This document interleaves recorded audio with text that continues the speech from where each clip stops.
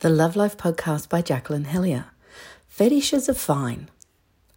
Most of us have fetishes of some kind or another. If you're lucky, they're socially acceptable and not even considered fetishes, such as if you're a woman who gets turned on wearing lace knickers or stiletto shoes. But if your fetishes are not socially acceptable, such as if you're a man who gets turned on wearing lace knickers or stiletto shoes, well, then you've got problems. For example, in our society in general, women are permitted to find wearing lacy knickers erotic. Men are not. If you're a man who has a fetish for women's breasts, you're considered completely normal. If you're a man who has a fetish for women's feet, you're considered abnormal, simply because society considers breasts to be sexual parts of the body but not feet. Feet lovers are considered to be deviant. If you're a woman who feels sexy in a tight silk dress, you're normal. But if you're a woman who feels sexy in a tight latex dress, you're abnormal, simply because society deems silk to be acceptable material for dresses but not latex. Latex wearers are considered to be deviant. If you find the sensation of a feather tickling your skin pleasurable, you're normal. If you find the sensation of a leather paddle striking your skin, you're not, simply because tickling sensations are considered sexually normal but not spanking sensations.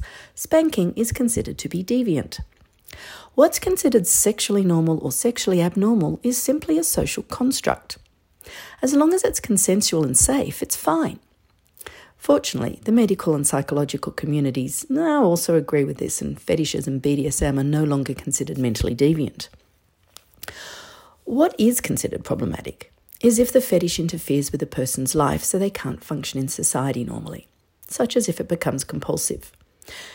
Interestingly, it's often the fact that the fetish is considered abnormal that it causes problems. Take cross-dressing.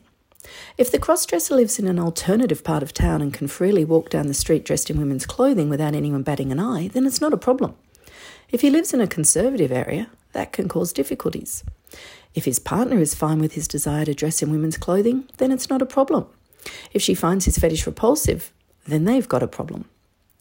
If one person has a fetish and the other doesn't share it, then as with any other interest, you need to work with it.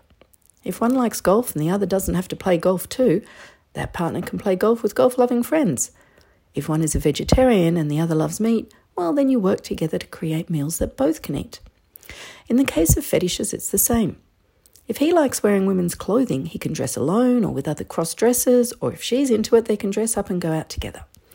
The key point is that you accept each other for who you are with honesty and respect and work with that. Chances are you can work with a fetish. If not, you can separate without animosity.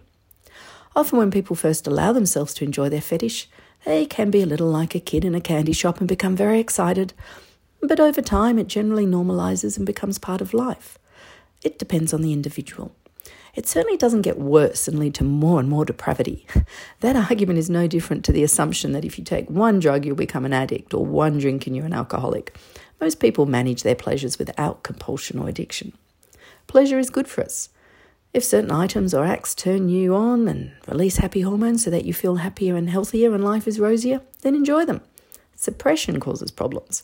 So accept yourself and your partner and love life.